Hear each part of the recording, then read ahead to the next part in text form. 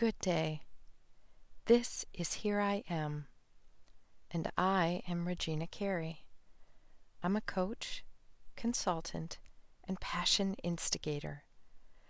The goal of this message is to allow you to hear words that you may never have heard from anyone in your life. I am here for you with a story and perhaps some healing. I can remember 3 times in my life when I felt physically beautiful. The first was when I was asked to prom as a high school freshman. I wore my first ever fancy dress that made me feel like a true life Barbie doll. Everything felt magical, and I had never remembered feeling that pretty before. The second time was my wedding day.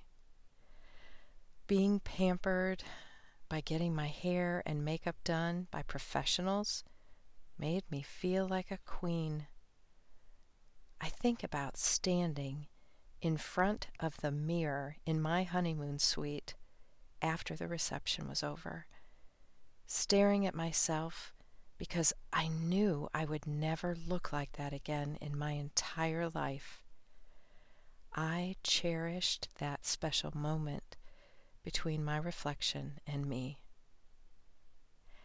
And the third time was when my husband and I went to a special event, just the two of us, and I got my hair done and put on a new dress and high-heeled shoes.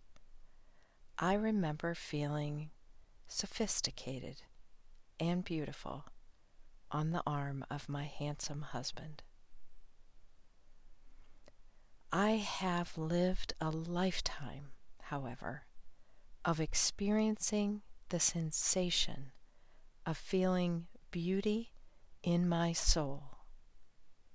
When I pray, when I help a friend, when I carried my children and gave birth to them, when I sang in the choir, when I watched my children play sports and perform in their school plays, when I was at my husband's side during his cancer journey, when I witness everyday miracles, when I hear my own mother laugh out loud.